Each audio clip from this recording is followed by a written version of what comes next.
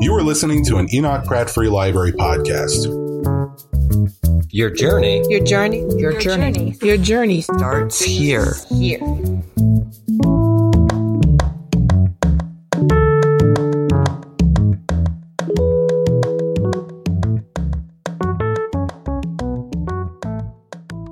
Good evening. I'm Tracy Diamond, Adult Services Coordinator at the Enoch Pratt Free Library, and thank you for joining us at the Maryland State Library for the Blind and Physically Handicapped, and welcome to Writers Live on a very blustery night. Tonight, we're thrilled to have Christiana McCausland reading from and talking about her book, The Orchard Lover. After she speaks, we'll have time for a Q&A, and there will be time to mingle and buy books. Christiana is a graduate of Emory University and attended the Johns Hopkins University Masters in Writing program. Her nonfiction articles have appeared in publications including The Christian Science Monitor, Better Homes and Gardens, Baltimore Magazine, The Baltimore Sun, People, and at CNN.com. She is the author of the nonfiction book, Maryland Steeplechasing. It's always a pleasure to host and support local authors at the Pratt. This story of social conflict, dealing with dementia, and the possibility of love, or not, is certain to captivate you. I've also never wanted to take up canning more than while reading Alden's Process. So please give a warm welcome to Christiana McCausland. So we are a much smaller group than any of us anticipated. I think we're all just thankful that the library is open, make sure that everyone can hear. So thank you for the nice introduction, and thank you everyone for braving the elements and for coming out on such a cold night.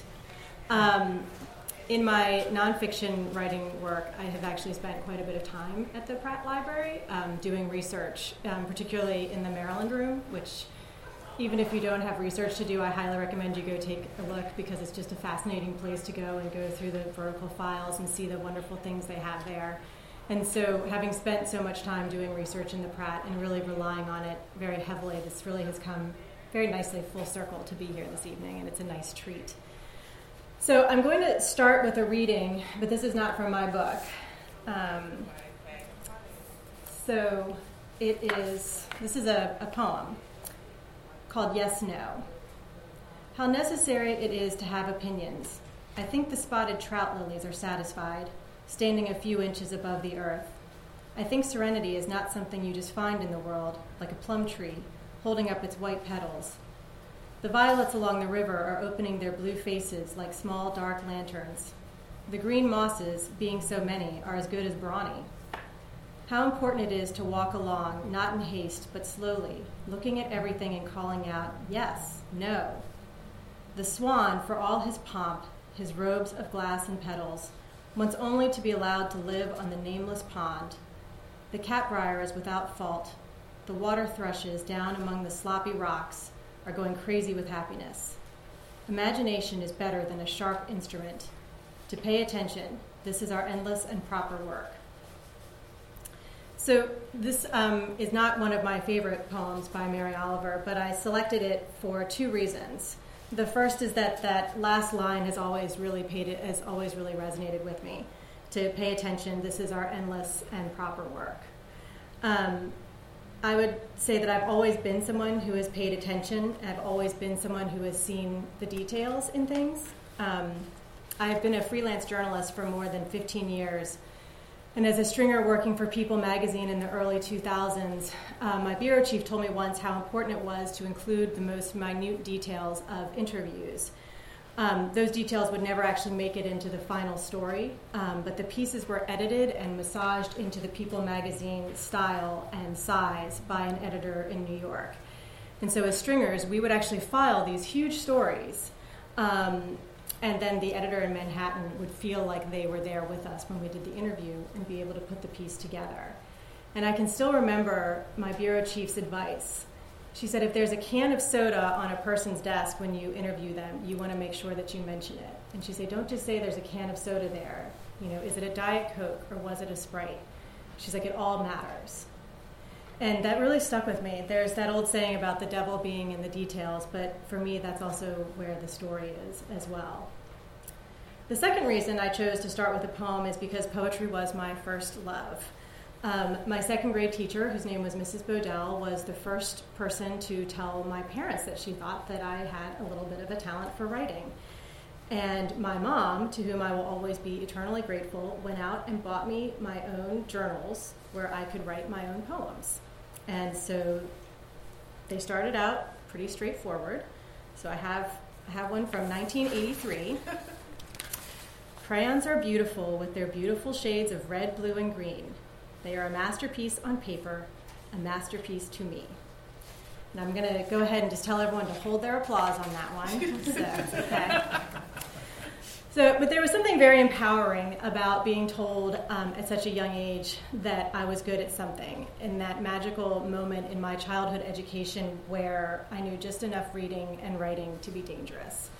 Someone had told me that I could be a writer, that I was good at this. And I really took that idea and I ran with it. And I sought out poems by other authors and by other poets, and I quickly met and fell in complete love with Emily Dickinson, particularly with her nature poems. And I can still remember when I encountered one of my favorites of hers. The first lines of it go, "The moon was but a chin of gold a night or two ago, and now she turns her perfect face upon the world below. Her forehead is of amplest blonde, her cheek like beryl stone, her eye into the summer dew, the likest I have known." And this poem then goes on to describe her amber lips and the privilege it is for the stars to be her companion. Children are always told about the man in the moon, and I would look up at the sky, and I didn't get it. I didn't see the man in the moon. But when I read this poem, it was completely transporting and enchanting to me because it made sense to me that the moon could be a woman. And that inspired me. And to be quite honest, I still find it extremely enchanting even as an adult. Despite my best efforts, I was never going to make a living or a great splash as a poet. And with age and with maturity, I moved away from writing poetry, but I still read it quite a bit. And I discovered novels and the means to not just have a small snapshot of something as you get with a poem, but to have a place where I could create a complete world. I think poetry is in my DNA, and because that is where everything began for me, it seemed a fitting place to start this evening. I think it also gives you a better insight into the book and into its really deeply lyrical style. And I think now I'm going to go ahead and read from my book, and then we'll come back to our conversation. So this is from sort of midway through the book. After Bruce left, Alden sat at the kitchen table, turning over the bottle vase in her hands. There were traces of dirt and faded paper where a label must have been years ago, but the glass was brilliant blue, and there was a pattern of flowers in relief above where the medicine label was once adhered.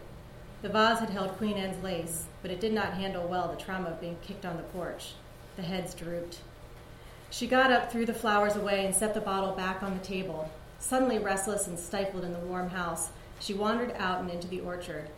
Like the air, thick with humidity, she walked slowly, touching the freckled orb of a ripening peach on occasion, but not feeling the firm, woolly flesh against her fingertips, because her mind was elsewhere, beyond the trees that normally grounded her.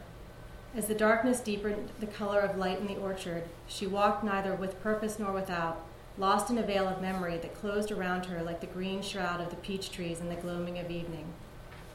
Sleepwalking, although awake, Alden walked until she found a place in the orchard where she could sit with her back against a tree trunk and still see the rising moon through the tree branches.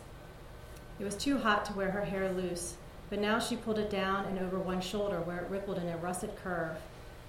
Like the mane of a wild horse, was what Charlie Payne had said the summer he was Alden's lover. "Have you ever seen the Mustangs, Alden?" he questioned her one night as he stroked her long hair. "You can hear them before you see them because their hooves are so loud it's like thunder or heartbeats, really loud heartbeats. And you feel your own heart beating too because you're scared to see that much horseflesh moving wild, but you're excited too, because you can feel their wildness and you just want to throw yourself into that crazy loud herd and get carried away. Do you know that feeling?" When he looked at her then, she knew he was there. She knew he was there with her, but not. He was far away on a western plain with an excited glimmer in his eye that she imagined was the same one would see in one of those free-roaming horses just living to protect its wildness. She tried to go there with him, but the boundaries of her imagination ended just outside the valley in which she lived, and she could not quite see herself standing next to Charlie in a vast grassland being whipped by wild mustangs. "You'd love it out there, Alden," he said, returning them both to the orchard. He buried his head in her hair. "I'll take you there someday. You'll see the ancestors to your pretty mane of hair."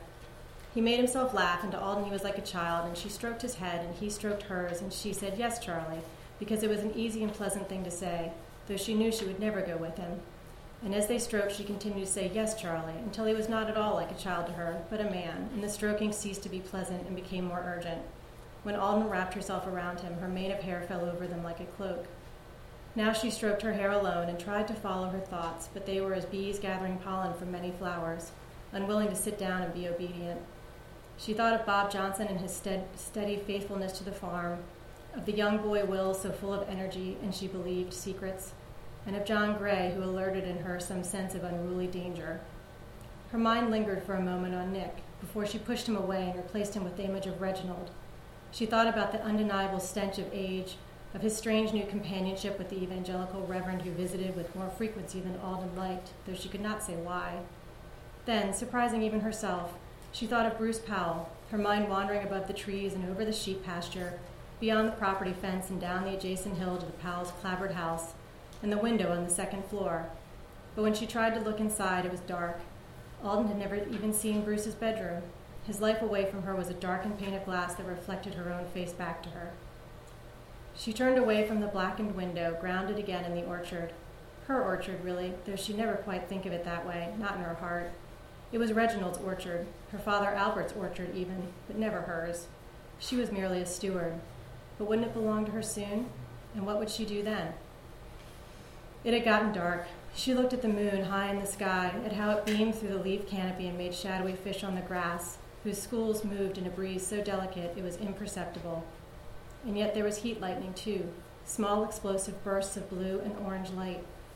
The world was dynamic and contrary, and she thought, if only I could catch this little bit of world in my hand and slow it down for a moment, I could see it from every angle and understand it, and then I would be free. But her palms were empty and warm.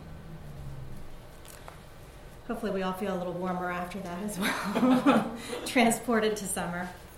So I return again to Mary Oliver and to that line about to pay attention is our endless and proper work. Because in many respects, this book owes its creation to me watching chickens. Chickens are very in vogue right now. I know a lot of people have them. We may even have urban chicken farmers out there. I grew up on what you would probably call a mini farm, and it and the surrounding area really were the inspiration for this book. We had sheep, we had a pony, we had a small orchard, a large vegetable patch. And one evening as an adult, I was visiting with my parents, and I had gone up and had fed the chickens, and I was watching them, and I was really watching them. And chickens have this way of walking where they kind of thrust their head forward. Like they have to poke a hole in front of them and then they can go through. And I was just sitting there in the evening and watching these chickens move around, and the first line of this book just came right into my head about April in the Valley had chosen to be cruel. Daffodils that opened in a wild celebration of color now hunched their shoulders against a blistering cold, regretting their frivolity. After a few fleeting days of sunshine and warmth, an aggressive cold snap had settled down in the valley where Aldenforth was trying to get her chickens to lay. So this book centers on Aldenforth, who is unconventional not because she is a rebel, but because she's lived in complete isolation on this farm where she was raised by her grandfather. So she's an innocent of a kind, completely free of any sort of social constraints, just based on her upbringing. Has anyone read the V.C. Andrews book, The Flowers in the Attic? The old book. Thank you for owning up to that. I didn't in the least bit have that book in mind when I wrote this, but it did come to me recently that there is a similarity there. That when you're raised in, so the V.C. Andrews book is about young children who are basically raised in an attic, and they have a very sort of unconventional approach to life because of their isolation. And so when you are raised in that form of real isolation, you do become a creature of your natural urges, and you are unfettered by the social norms that most of us have an understanding of. And that's really Alden's foundation. She's a creature of the earth more than she's a creature of society. And she's a sensuous being, and she takes a lover every summer, as you could tell from that reading, from the migrant workers who come in and help to take in the annual peach harvest. She is a loyal person, and she never leaves any of her lovers because she has her one surviving relative, her grandfather Reginald, who has dementia. And she was also raised by him to be deeply superstitious and to believe that their family is unlucky in love, which is why she never marries, particularly her childhood friend Bruce, who was mentioned in that reading. And he would like nothing better than to marry her. And so because of all these things, she is fundamentally a really lonely person, and that marks a lot of her decision-making and her character development.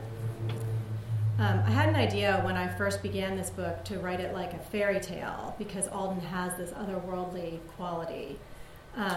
But as was mentioned in the introduction, I was a student at the Johns Hopkins Masters in Writing program, and one of my faculty disavowed me of that idea very quickly. And in the end, I think that she was correct. But I do love magic realism. I love writers like Gabriel Garcia Marquez. I love the poet Pablo Neruda. And so I wanted there to be that sense of rich density to the book.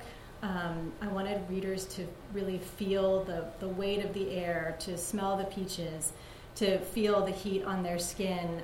I wanted the book's imagery to be almost tactile, so that readers felt this sort of primal connection and kind of felt like they were in a little bit of a spellbinding place. A book that did influence the early writing of this was Steinbeck's East of Eden. I initially had hoped that this book would be in that vein, a sort of classic good versus evil, but I'm not Steinbeck, and books evolve and take their own courses.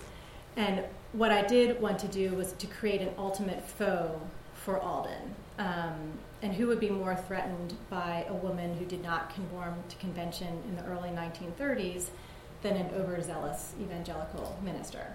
And that is how I created Reverend Arnold Beale. So Reverend Beale is a traveling minister. I had an opportunity as a journalist to write a story about Emery Grove, which is the Methodist enclave out in Glendon. And the research I did for that story informed my understanding of the time and the place and the community that might have shaped the evangelical world that Reverend Beale would have recognized. Is anyone familiar with Emery Grove? It's still actually open today, and has cabins that people go out to in the summer, and they have a beautiful open-air tabernacle that also does services. It's a neat sort of piece of history that's still really well preserved. I do suspect that the Methodists at Emery Grove were all probably perfectly nice people, and Reverend Beale is not. People have said, someone said that he's a real pot stirrer, and I think that's probably the most passable way to describe him. There's some other more colorful things that I wouldn't say here. So he's a deeply unpleasant person, and people often ask if he is based on someone who I have known, and the short answer is yes. I have certainly known faith leaders who abused, for lack of a better word, their power, or allowed their position to cloud their judgment with ego. But I also think that from any reader's perspective, I don't think we need to go very far to find abundant examples of authority figures, whether they're faith leaders or anywhere else, who have betrayed the trust that gets put into them by community. So I think that there are qualities to his reprehensible nature that we might recognize just from our own passing lives. But he is predatory. He finds people's weaknesses, and he uses those to drag them into his version of faith. And because he is, but he is, like all villains, a damaged person as well. You may never like him, but you may understand him. Or you may understand what makes one person good and what turns another person evil, because oftentimes it's the slimmest margin of error. I have sisters in this book, one who is a real witch and the other who is a browbeaten, lonely heart. I have two ministers, both with traumatic childhoods, who grow up to be very different men. I have a lot of characters in this novel because I wanted to express something about community, but I also wanted to explore the ways in which we make our own monsters. We always say what doesn't kill you makes you stronger, but it can also really turn you into a villain as well. While this didn't become a book about good versus evil, it did become one about the natural world versus the conventional world, and of sensuality versus social structure. There's a line in the book when Alden is speaking with Reverend Beale about why she doesn't attend church. And she explains that she finds God everywhere, especially in her orchard. And that is just anathema to Reverend Beale and everything that he believes in. And he just is consumed with this idea that he has to either bring her to his way of thinking, or he has to destroy her. And she's also raising up in him the specters of his own youth and of his own very warped understanding of femininity. And it perhaps is because she brings up those dysfunctional memories of his own childhood that it makes him even more dedicated to just eradicating her. There's a lot of evil in the world, and throughout my life, I think I, like most people, have wondered where it all comes from. Is this something that is latent in our DNA? Is it a matter of how different personalities react to challenging situations? Perhaps like many people, I have questioned whether religion is to blame. So much blood has been shed over centuries and still is shed today in the name of religion.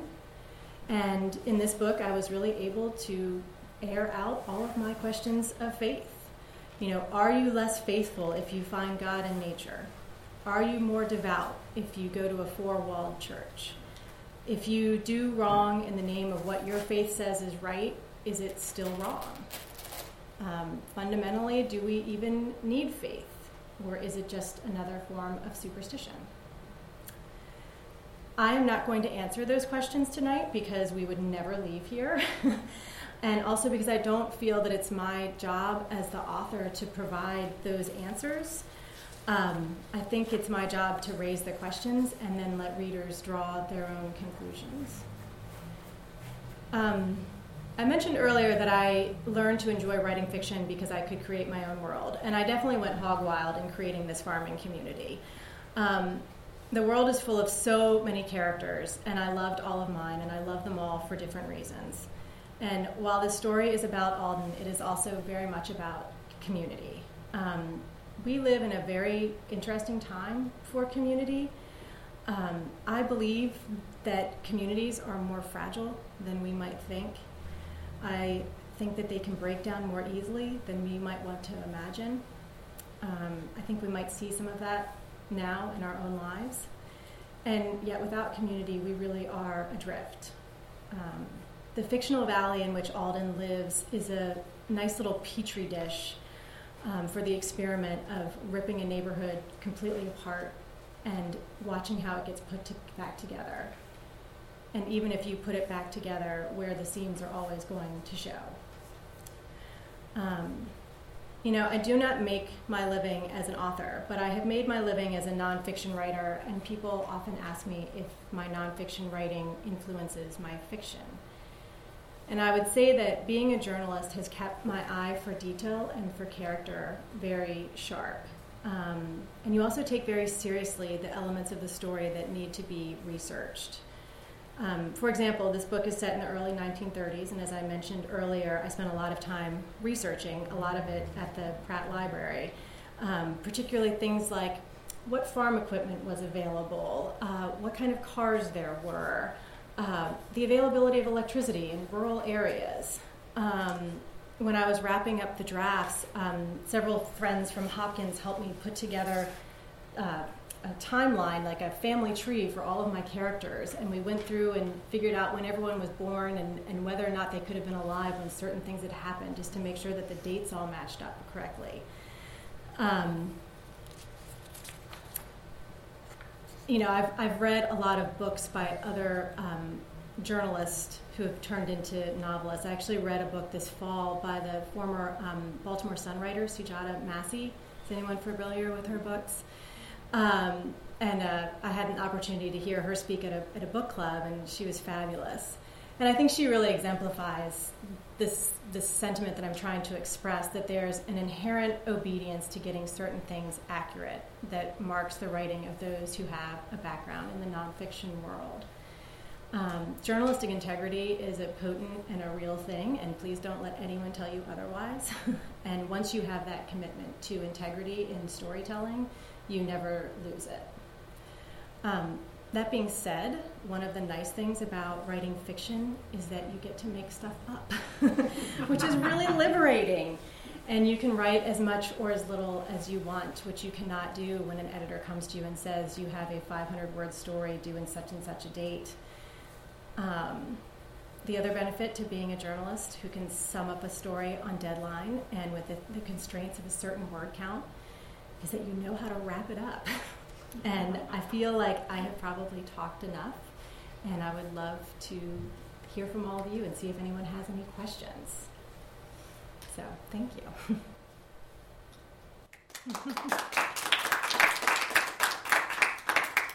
So, Tracy, do you want to open up questions, or can we just throw it to the floor?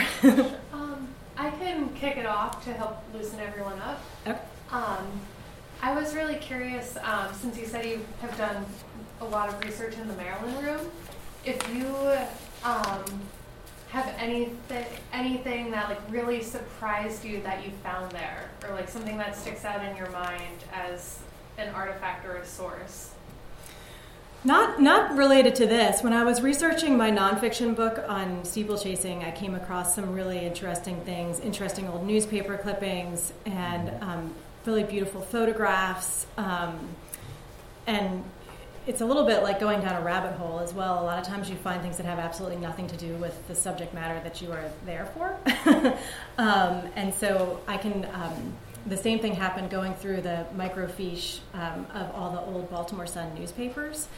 I was trying to get a sense of what would have been in the newspaper at the time that I wrote this, and, was reading classified ads and looking at the, just things that were being advertised, not even necessarily the newspaper articles themselves. And eventually found some story about debutantes getting married at a house that I happened to know, and before I knew it, I was off on like a completely different tangent. So, if you're ever just looking to, just fall into research and just enjoy sort of the historical, like I said, sort of sliding down the rabbit hole. There's so many great places to do it at the library.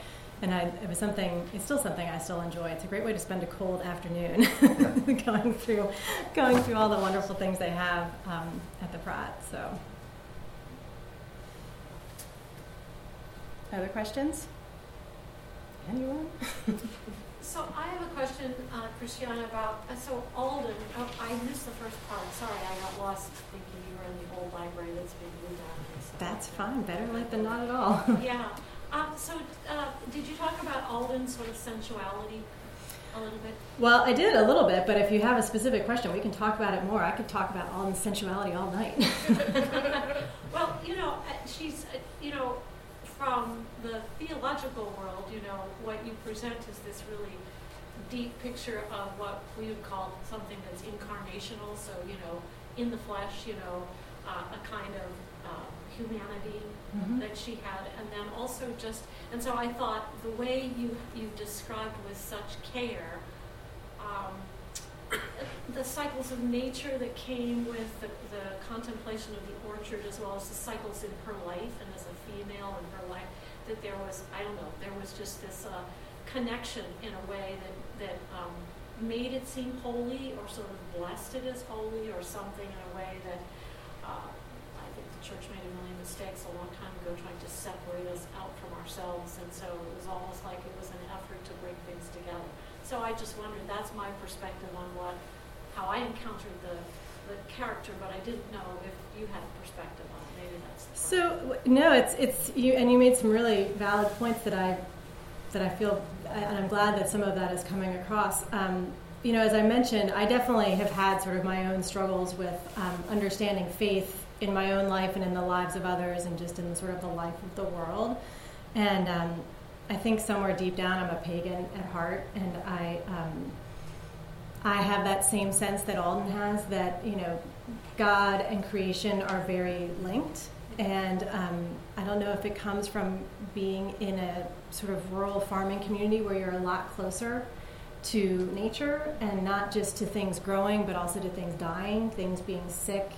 You have a much sort of fundamental understanding of the cycle of life and the cycles of nature, because it is right there with you. And I think that was sort of why I wanted to put her against this extremely structured version of religion. A really extreme version of it, in the extreme, was because I wanted to put sort of those two, almost the two sides of the same coin, the sort of sensuous and earthy, and the rigorous and fundamental, and find out why these two forces oppose each other so violently, when they really are in many ways worshiping at the same altar, and all want to have the same thing, where there is just a sense of faith and a sense of belonging on the earth, and of being in community with other people. And I also, I personally I'm a land preservationist. I'm someone who just really loves land and nature, and I wanted to have a place where I was able to sort of exercise my need to make a statement about the importance of being connected to the earth through someone, and Alden was sort of my way to do that. Thank you. Any other questions? I have a question. It's less about the book and it's more about you, if I can, but I don't want to derail people. That's fine. As you know, I've known you for a pretty long time. And so one of the things I'm kind of curious about is when you dreamed about what your life would be when you were younger, high school or college or whatever. I think one of the things that I'm realizing as I get older is there's what you dream and then there's what happens, and then sometimes the what happens is better than what you dreamed. Sometimes it may be absolutely the opposite. But when you think about the evolution of your life as a professional, what has surprised you the most? That I don't get surprised easily. It doesn't have to be one thing, but just what comes to your mind of, wow, I've been really surprised, or I've been amazed at, and you could even go, if you want to say, the disappointed. I don't know, but I'm just thinking, you've just had such an amazing career as I've watched you. Well, thank you. I appreciate that. I think the thing that still continues to surprise me, because I'm,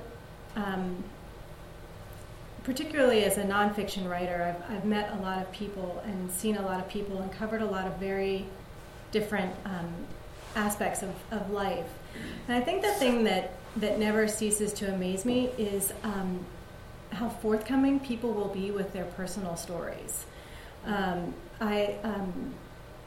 Years ago, I wrote a piece for Baltimore Magazine, where I am a contributor, and the article actually won a journalism award, but it was a piece about a warden in a prison, and his son was murdered in Baltimore, and he found out through the prison grapevine who had probably murdered his son, and he was trying to get the police engaged in this and was not getting anywhere, and ultimately his son's murder was never solved and no one went to prison for it, and he and his wife were frustrated. They were frustrated by their son becoming another statistic, and we couldn't solve that crime through this piece, but I remember meeting them at their house over by Pimlico, and they were both really nice, and they had never met me before in their lives, and I sat at their kitchen table, and they told me everything about their son with this incredible candor, and I'm a complete stranger, and they just wanted someone to tell their story. They wanted someone to listen to it and to share it, and for someone to talk about their son in the public sphere, and I was able to do that for them. And it never ceases, because I'm in many ways, I'm an extremely jaded and cynical and sarcastic person. And the one thing that never ceases to amaze me is how candid people will be when they want something told, and how much people just want to share their stories. And that's, you become a guardian of their stories too, and that's a huge responsibility. And that sort of goes back to that aspect of journalism and of storytelling, is that when you put something down in writing, you are responsible for it, whether it's fiction or it's nonfiction. You're responsible for what you put out, and being responsible for people's stories is both a real gift and also a real burden. You have to be very careful with that. Do you think you learned a lot about that you were able to talk about the fragility of community and the use of truth and the twisting of truth and the rumor that's in the book? You learned some of that as a journalist, so you because you've seen in investigating, you've actually found the truth and then had to sort of discard the stories. I mean, do you think that gave you perspective in how you created that fragility that was so fragile in that community that, sometimes the truth coming out where a community would like to keep stability enough and preserve people's dignity for their own privacy enough? I don't know. Does that make sense? I think a lot of my interest in community and in creating this small town full of sort of secrets, some of them dangerous, some of them less so, and just of people with very different personalities. I think a lot of it comes from being raised in what was a small community. Now, the part of Maryland that I grew up in is not as rural as it once was, but it used to be quite rural. And I was a very in-tuned kid, and I could kind of tell what was going on in the adult world, and I could, as I got older, you could see that people knew things and didn't talk about it, or they talked about it with certain people, and there was this very delicate dance that goes on. I think also, going to a very small school, there's a similar sort of delicate dance of what is, excuse me, particularly because I went to a girls' school, what girls share, what they don't share, who they share it with, information being a commodity. And so being in these sort of small encapsulated communities, myself growing up, I think I was very attuned to what holds things together, and then when it just totally falls apart. And I said, and it fundamentally, I think we always come back together because I think that we do need to live in some form of community just for existence. But it is always different. When things fall apart and they come back together, it is always a little bit different. And the small ways in which community has changed then, and I think you see that if you're, whether your small community is your family or your workplace, you see the workplace politics, you see the way that people work, and when someone doesn't want to obey the workplace politics, what happens? And how do people get past it? How do they work around it? And that was really what I wanted to kind of dissect and get into. And to kind of take some of those secrets out and put them all out there, expose all the bullies and, expose the mean girls and see what happens. And, I have, there's one of the Wicked Sister that I was talking about, Anna Scott, who's really sort of a nasty person. And, it's kind of like the encapsulation of all mean girls everywhere. She's a nasty woman, and she's a bully in her own right. But her comeuppance in the end is very subtle. She's not going to get run out of town or anything. She has a very strong economic background supporting her, but in her own way, in a way that is very meaningful in her life, she does end up getting kind of her just desserts. And the way in which we sort of parcel out vengeance is different for each person, and the way in which someone really sort of gets brought down a peg or two is, it depends on the person that they are, and the little ways in which people get, there are repercussions for their actions.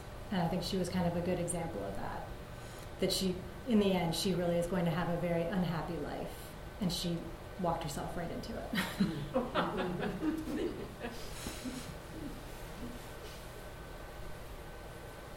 Do you have another project you're working on right now that you can tell us about? So I have 2 projects, both in varying states of disrepair. So, and I'm trying to figure out which one actually has probably the legs and the longevity to go all the way through the process. So I'm not sure. One is sort of a gothic, dark family mystery, and one is a sort of a World War II period feminist drama. So we'll see if either or none of the above. So these are just in your head right now? Oh no, they're down on real. paper, They're on paper, but they're not completed. They're just in they're just in very, very rough draft forms at this stage. So, once I have the time to really sit and be with them, we'll see which one really feels like it's going to go somewhere, or if I'm just going to start all over again. You may have said this before we got here, but is writing what you wanted to do when you thought about what you would be when you grew up? Absolutely. From the Okay. time I was Awesome. very small, it was 100% what I wanted to do with my life, and I feel very privileged that I've been able to spend most of my adult life doing what I love. And hopefully we'll do it till the day I die and they drag the cold pencil out of my hand. It's really the thing that keeps me sort of a sane and human person. How many hours a day do you work in? When if I'm working on a creative piece, it really depends. And I used to write a lot at night. I found that sort of night energy really engaging. And now that I'm older and a mom, I'm tired at night. And so I actually do much better first thing in the morning. I find that's when I'm most fresh. And, I can sort of sit and fall into something for about 3 hours and then kind of pull myself back out of it. And it's like waking up from a dream. All of a sudden your back is stiff and your hands are tired and you realize you've been sitting at the computer for 3 hours. I write by hand when I'm trying to organize my thoughts. I find that writing by hand really helps me get some of the cobwebs out. But then when I really know what I want to say, I use a computer, and a lot of times I do it because I can actually type faster than I can handwrite. And if I really kind of have something that I'm always afraid I'm going to forget what I want to say. Like all of a sudden something will come to me and I'm afraid I'm going to forget it, and I need to get it down, and I can type a lot faster than I can write. And so I can really, get it down quickly. There's also something really deeply satisfying about watching the word count go up at the bottom of the page and knowing how much progress that you have made. When you leave after that 3-hour stint and you realize you just generated, 2,500 words, there's something deeply satisfying in that, and it's a good motivator in what can be a really long process. When you're choosing among these other 2 projects and in your experience of writing The Orchard Lover, do your characters actually capture you, or do you pursue them, or something between? Ooh, that's a good question.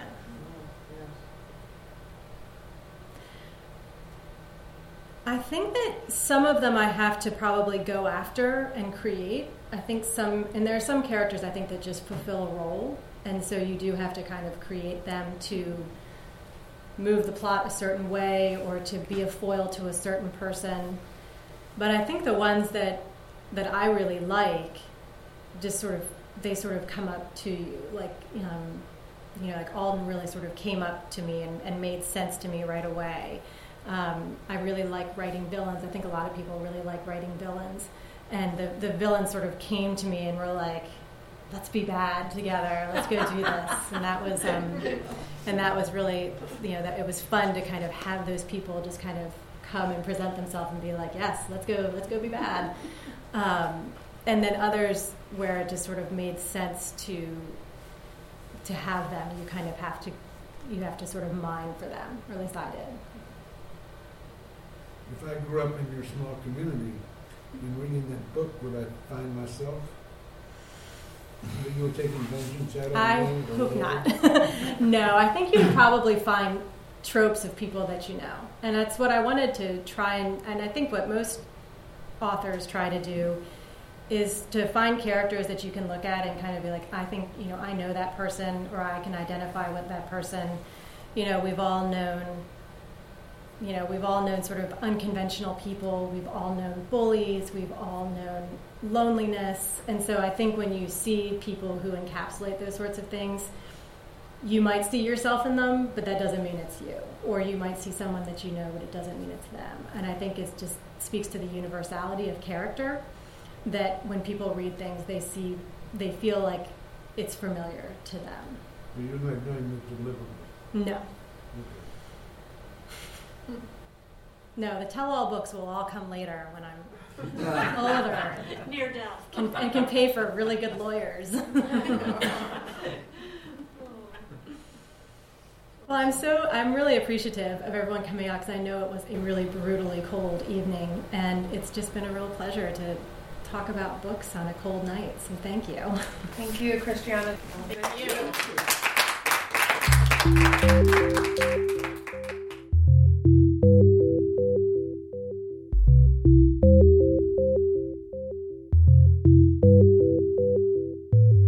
This podcast is a production of the Enoch Pratt Free Library and the Maryland State Library Resource Center. For more information and to access more library resources, please visit prattlibrary.org.